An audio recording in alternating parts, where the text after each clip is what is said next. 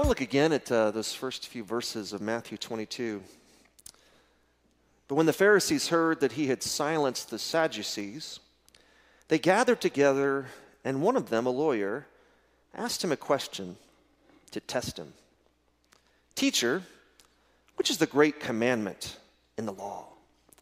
It's kind of an interesting question for a Pharisee to ask of Jesus in the first century, because the Pharisees regularly taught that all of the commandments in the Old Testament were equally important. They should all be obeyed. And do you know how many commandments there are in the Old Testament? 613. I know the 10, but 613. Anybody can recite the 613? I'll give you the mic if you can. I can't do it. 613. That's an overwhelming number of commandments. And the Pharisee said that, you should seek to obey all of them. All of them are very important. And so it's a little odd that he would ask the question, what's the great commandment? Of course, Jesus wisely responds by quoting the Shema, the most important commandment, the most recited commandment in all of the Old Testament, because, faithful Jews would regularly recite the Shema both in the morning and in the evening. And still today, as Jews gather for worship, they always say the Shema.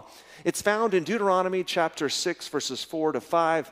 I would like for us to recite it together. Deuteronomy chapter 6, verses 4 to 5. Let's say it together. "Hear, O Israel, the Lord our God, the Lord is one. You shall love the Lord your God with all of your heart and with all of your soul and with all of your might." Now, if you look at Deuteronomy 6, 4 to 5, and you go back to Matthew 22, verse 37, you'll see there's a slight difference in the way that Jesus recites it and the way that it's written in Deuteronomy 6, verses 4 to 5. In Matthew 22, verse 37, we read, Jesus says, "And he said to him, you shall love the Lord your God with all your heart, and with all your soul, and with all your mind." The original Shema doesn't say anything about the mind.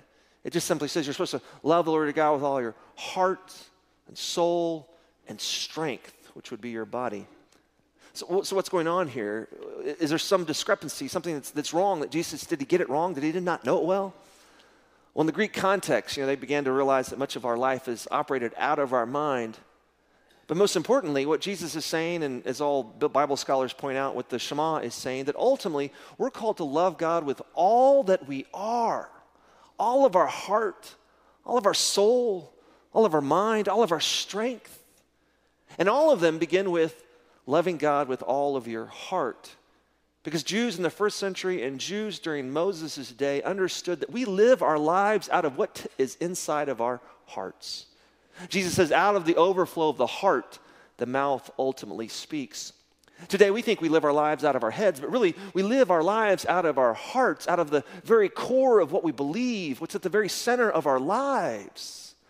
Jesus actually talks about this in the Gospel of Mark, chapter 7. There's an interesting exchange Jesus has with some Pharisees. Some Pharisees notice that Jesus' disciples are not washing their hands before they eat.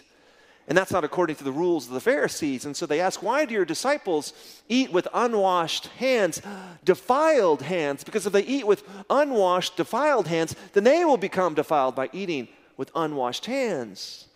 And Jesus has to correct the error of their thinking. In Matthew 7, verses 14 to 23, Jesus says this, "And he called the people to him again and said to them, 'Hear me, all of you, and understand. There's nothing outside a person that by going into him can defile him, but the things that come out of a person are what defile him.' And when he'd entered the house and left the people, his disciples asked him about the parable. And he said to them, 'There are you also without understanding?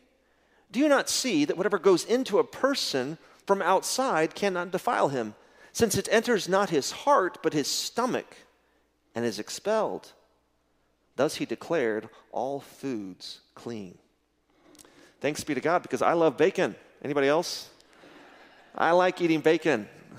There's a t-shirt that a friend of mine, Orlando Lopez, has. It says, "That's too much bacon. Said no one anywhere." You can never have enough bacon. Makes everything better, right? And Jesus said, "What comes out of a person is what defiles him. For from within, out of the heart of a man, come evil thoughts, sexual immorality, theft, murder, adultery, coveting, wickedness, deceit, sensuality, envy, slander, pride, foolishness. All these evil things come from within, and they defile a person. It's not what we bring in, but what's already in here that defiles us. Jesus is helping them see that ultimately what they need is a transformed heart in order to live a transformed life. So how can we get a transformed heart? Well, it's interesting. New Testament scholar Scott McKnight has written a wonderful book called The Jesus Creed. If you don't have this book, The Jesus Creed, in your library, I would highly recommend you go buy it. You can Kindle it on Amazon. It'll be delivered right away. That's how I tend to read books these days. But The Jesus Creed. And Scott McKnight points out that in this conversation that Jesus has in Matthew 22, he basically takes the 613 commandments and he narrows it down to just 2. Does anybody here remember Cliff Notes from high school, maybe? English, yeah, a few of us, we'll admit it. Scarlet Letter, initially didn't read the whole thing. Moby Dick, neither. But I had the Cliff Notes, right? I knew the basics, just get it down to the core. And it's hard to track with 613 commandments. But if we'll just focus on the 2 that Jesus highlights here, loving God and loving our neighbor as ourselves, then we will be transformed. In fact, Scott McKnight writes in his book, right here, Matthew 22 to 37 to 40. Right here, we discover the Jesus Creed for spiritual formation. As Thomas à Kempis puts it, in the Jesus Creed, Jesus has put a whole dictionary into just one dictum. Everything about spiritual formation for Jesus is shaped by his version of the Shema. For Jesus, love of God and love of others is the core. It's all about love of God and love of others. That's the core of the theology of Jesus. That's the core of his teaching. And if we want to be transformed, we just need to focus on those 2 things, loving God and loving our neighbor. But if you look at what Jesus says, obviously loving God with all of your heart, mind, soul, and strength, that's a quote from Deuteronomy 6. And then he says, and the second is like it, love your neighbor as yourself. That's actually from Leviticus chapter 19, verse 18. And in that second commandment, there's actually 2 things being asked of us. First, will you do love your neighbor as yourself? The assumption is that we must love ourselves if we're going to love our neighbor well.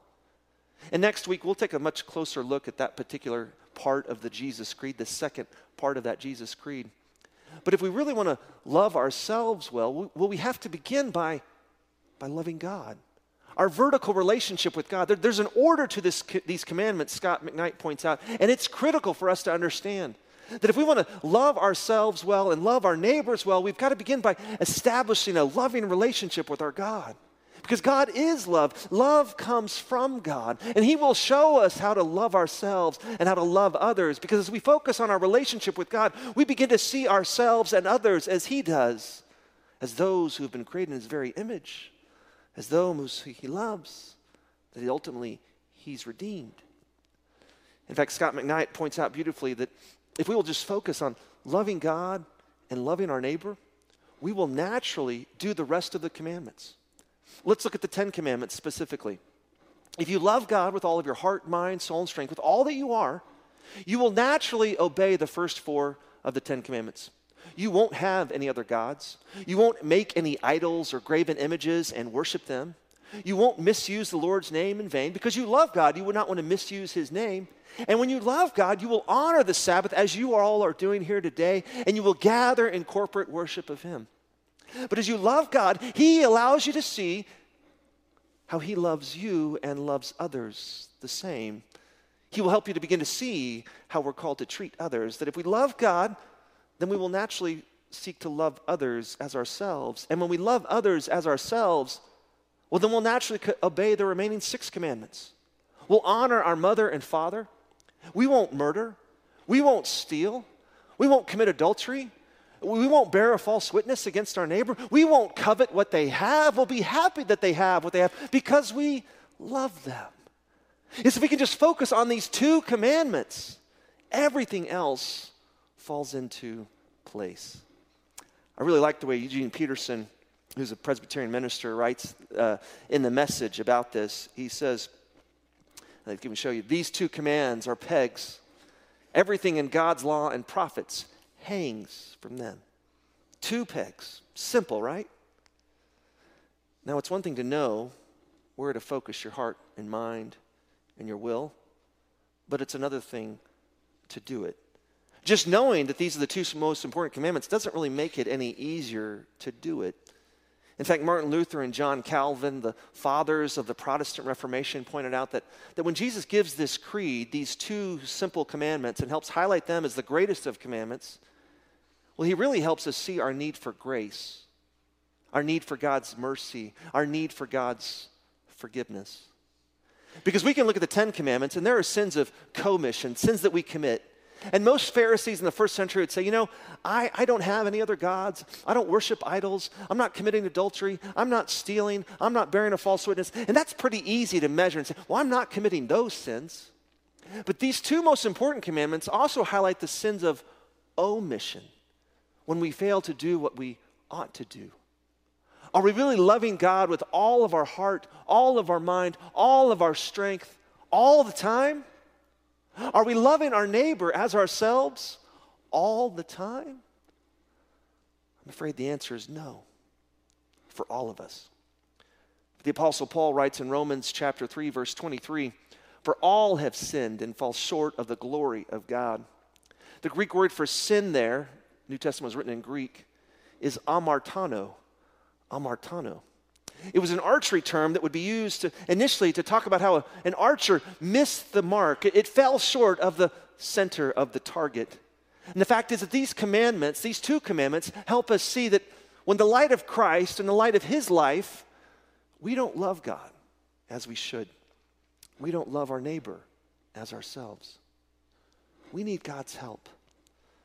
What is the key to making sure that we can love God with all that we are? To find out, I would encourage you to turn in your Red Pew Bibles to the book of Deuteronomy.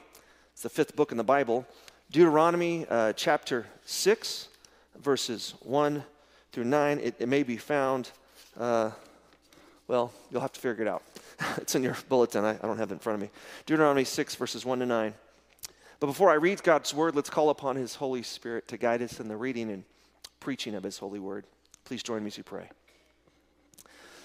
Gracious and loving God, I thank you that you spoke a mighty word through Moses to the people of Israel as they were about to enter into the promised land. A final word of encouragement, a final word of challenge, a final word of direction.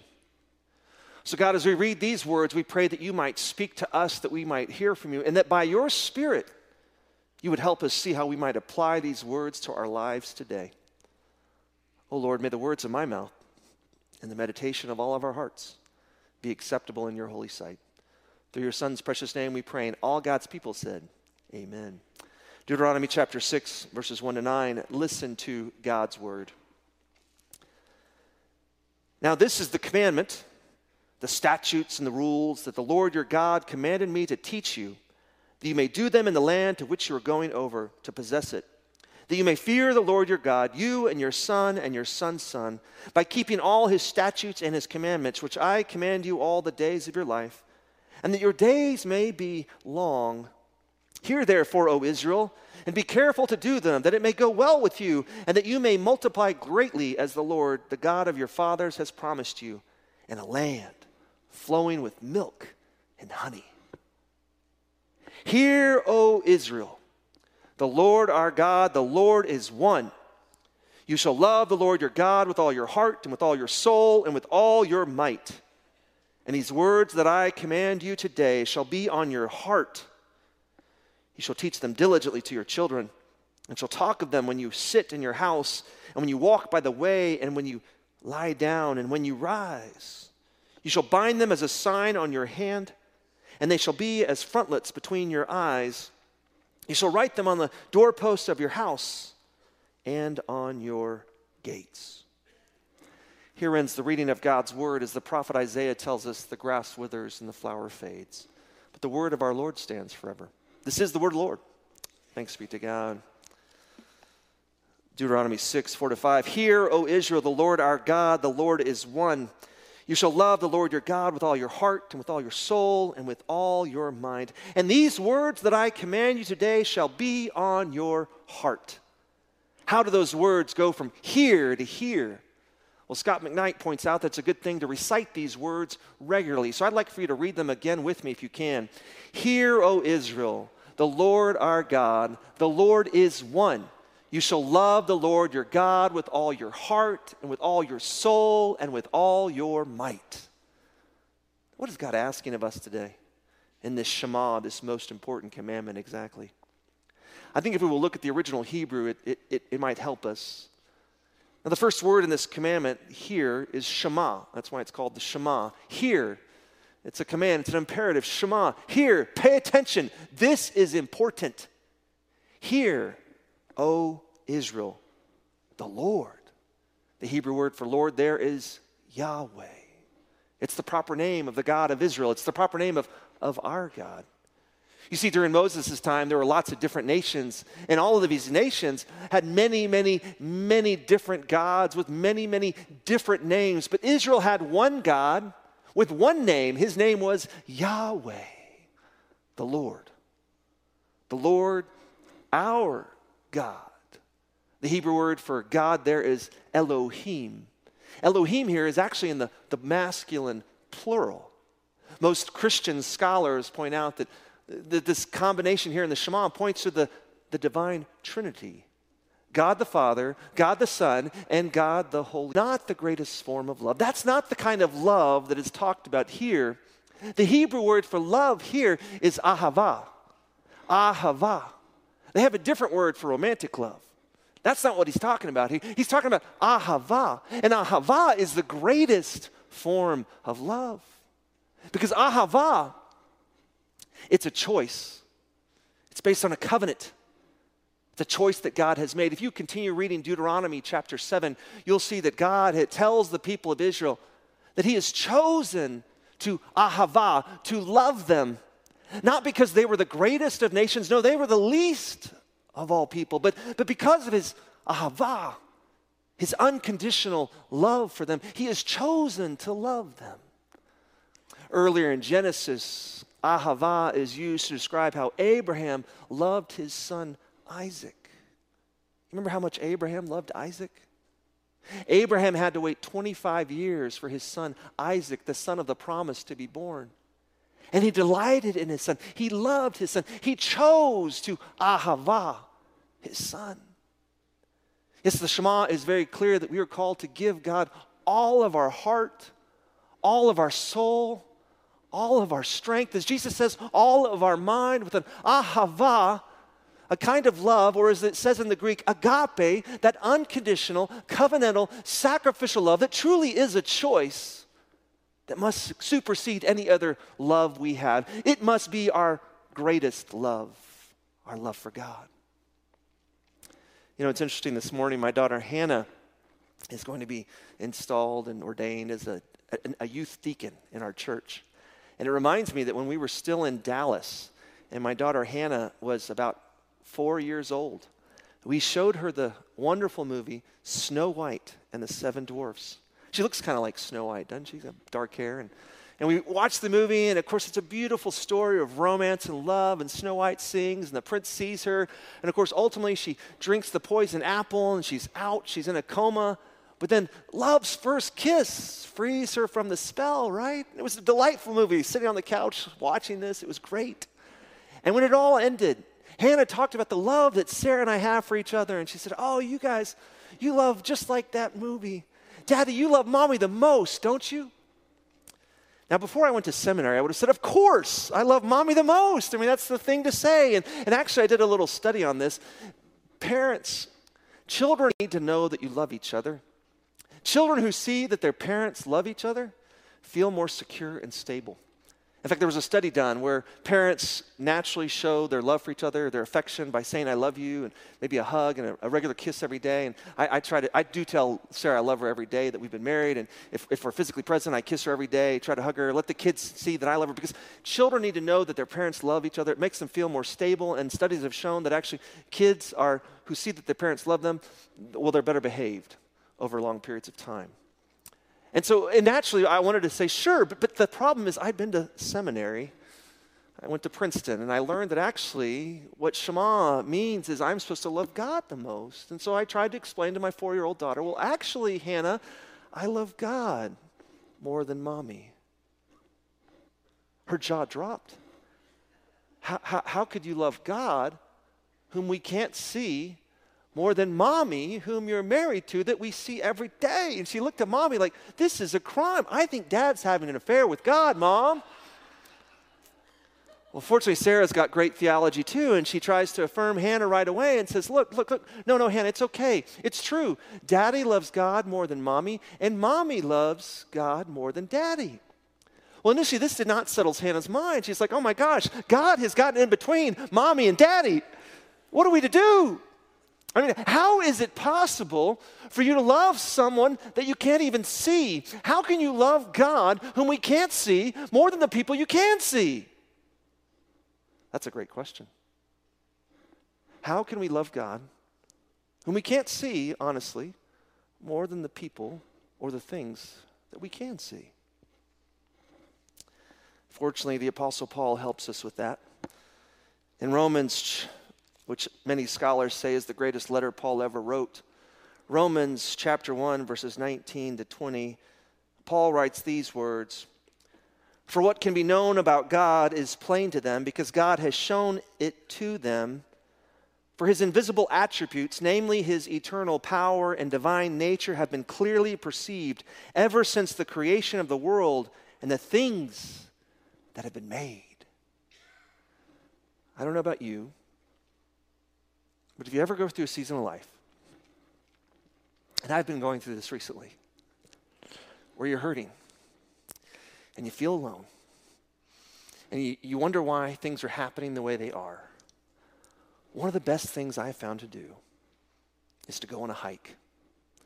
To get out in the midst of God's creation, to go to Palo Canyon, or maybe the mountains of northern New Mexico, or Colorado. It's kind of cold right now, but to be in the midst of God's creation and to become reminded of God's powerful, loving presence. For he makes himself known through his creation. Some of you all may remember just a few weeks ago, we had Lee Strobel, a wonderful Christian author, write a book, The Case for a Creator, and he taught a Sunday school class on the basic elements of this book. And in this book, if you don't have this book, I would encourage you to buy it, and we've got it in the library, but it's a great book to read. He interviews different cosmologists and different physicists and different scientists who explain to him that in order for life to flourish on this planet, we have to have a certain gravitational pull. The earth has to be a certain distance from the sun. We have to have a certain atmosphere, including certain level of elements like carbon dioxide and oxygen and nitrogen and hydrogen. And we've got to have a certain amount of water. We have to have all these different things dialed up just so in order for life to exist and flourish on this planet. And any mathematician will tell you that the probability of all these things being dialed up just the right way for life to flourish on the planet, the probability of that happening, well, that's impossible. There must be a God who created it all. His creation reveals who God is, that he exists. But we even have better than that. We've got the written word of God, inspired by the Holy Spirit, that even gives a greater revelation to who God is. And one of the reasons we gather in worship every Sunday, and we gather as Presbyterians around the Word of God to hear the Word of God read and proclaimed, is because we need that special revelation that only comes from God's Word, the special revelation of just how much God loves us. If you were to read Deuteronomy from the beginning of the book, Deuteronomy 1 to 6, you'll find that before Moses commands the people to love the Lord their God with all their heart, mind, soul, and strength, he's been reminding them of how much God's been loving them. How our God had been so faithful to them to deliver them out of slavery in Egypt. In Deuteronomy chapter 4, verses 32 to 34, just as a quick example, Moses says, "For ask now of the days that are past, which were before you, since the day that God created man on the earth, and ask from one end of heaven to the other, whether such a great thing as this has ever happened or was ever heard of. Did any people ever hear the voice of God, of a God speaking out of the midst of the fire? You remember when they were under Mount Sinai, God was given the Ten Commandments, and God was speaking out of fire, and they heard God's voice. Did any people ever hear the voice of God speaking out of the midst of the fire as you have heard and still live? Or has any God ever attempted to go and take a nation for himself from the midst of another nation? The people of Israel were living in slavery in the midst of Egypt. Egypt was believed to be the most powerful nation at the time, and God in his powerful hand, he plucks them out of Egypt and frees them from slavery. By trials and by signs, he does those 7 plagues to free them. By wonders and by war. By mighty hand and an outstretched arm, and by great deeds of terror, all of which the Lord your God did for you in Egypt before your eyes. We must be ever mindful of all that God has done for us. As we turn to God's word each and every day, we will be reminded of God's great love for us and what he's done for us. And the natural response to God's love is to love him back with all of our heart, all of our mind, all of our strength. Notice that Moses gives us a little more specific direction in verses 6 to 9 of our text on how to take the Shema from here to here. And these words that I command you today shall be on your heart. We've got to say these words every day, the Shema, right? Love the Lord your God with all your heart, mind, soul, and strength. Say that every day. The Jews do it in the morning, they do it in the evening. They say it twice a day. You shall teach them diligently to your children, and shall talk of them when you sit in your house, and when you walk by the ways, and when you lie down, and when you rise. You shall bind them as a sign on your hand, and they shall be as frontlets between your eyes. You shall write them on the doorposts of your house and on your gates.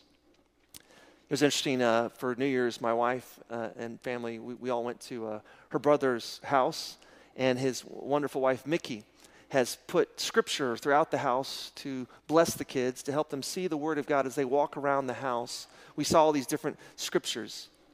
We need the word of God to be present in our homes so that our kids can see it. We need to teach the word of God to our kids to make sure they learn it. You know, this, many of y'all have heard on Tuesday, my mother died suddenly from a battle with pancreatic cancer. And it was unexpected. We didn't see that coming. Fortunately, it was fast. But these last few days, I've had some time to reflect on her life and her legacy.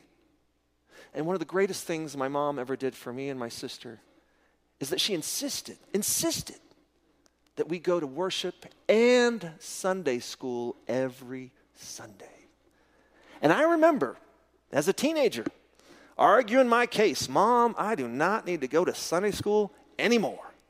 I know every story in the Bible, Mom. I know about Adam and Eve, and I know about Noah, and I know about Abraham, and I know about Joseph, and I know about Moses, and I know about David, and I know about Jesus, Mom. They're not telling me any new information, Mom. I really don't need to hear these stories anymore. I know every story in the Bible, Mom. She got real quiet, looked me right in the eyes, and said, you don't think I know every story in the Bible? I grew up Baptist. And we went to Sunday school and worship, and we had Sunday night worship, and we had Wednesday nights. And I started thinking, man, I'm glad I'm a Presbyterian. I know all the stories, and we need to be reminded of the stories of God's faithfulness. Reminds me of what one of my favorite seminary professor of preaching, Dr. Cleo LaRue, used to tell us, that the law of the teacher is you can't give what you don't have. You have to have a mastery of the information in order to teach it. Is that not right, Matt Klein? You got to know economics if you're going to teach economics, right? You got to have a mastery of the information. You've got to know the Word of God so well that you could teach the Word of God to your children and to others. He used to tell us, now don't get all complicated. He used to tell us, just tell them the story about Jesus.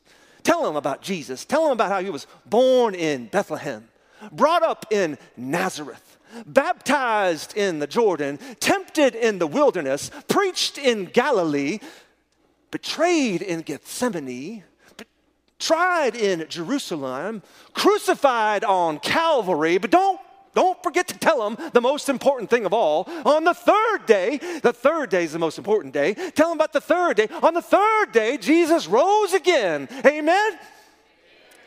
And it's because he lives, because Jesus lives today, that we know my mom and my dad and your relatives who are in Christ, who have died and have gone ahead of us in glory, are now with him in paradise. For Jesus says to the criminal hanging next to him on the cross, the confessing criminal, truly I tell you, today you will be with me in paradise. That's our story.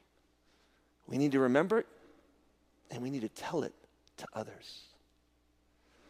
As John the Apostle writes in his epistle so beautifully, 1 John 4, 9-11, in this, the love of God has made manifest among us, that God sent his only Son into the world so that we might live through him.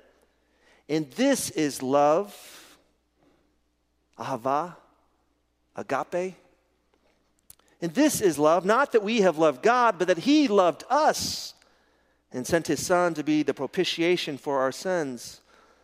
Beloved, if God so loved us, we also ought to love one another. Love God. Love others. That's what it's all about. And if you're here today and you're not sure whether or not God could love you because of the things you've done, just look at the cross. And we can see at the cross of Christ, God doesn't just love us this much. He loves us this much. Thanks be to God for his love. May that love guide us to love God and to love others as ourselves. Please join me as you pray. Gracious and loving God, we thank you for your great love, the message of your love.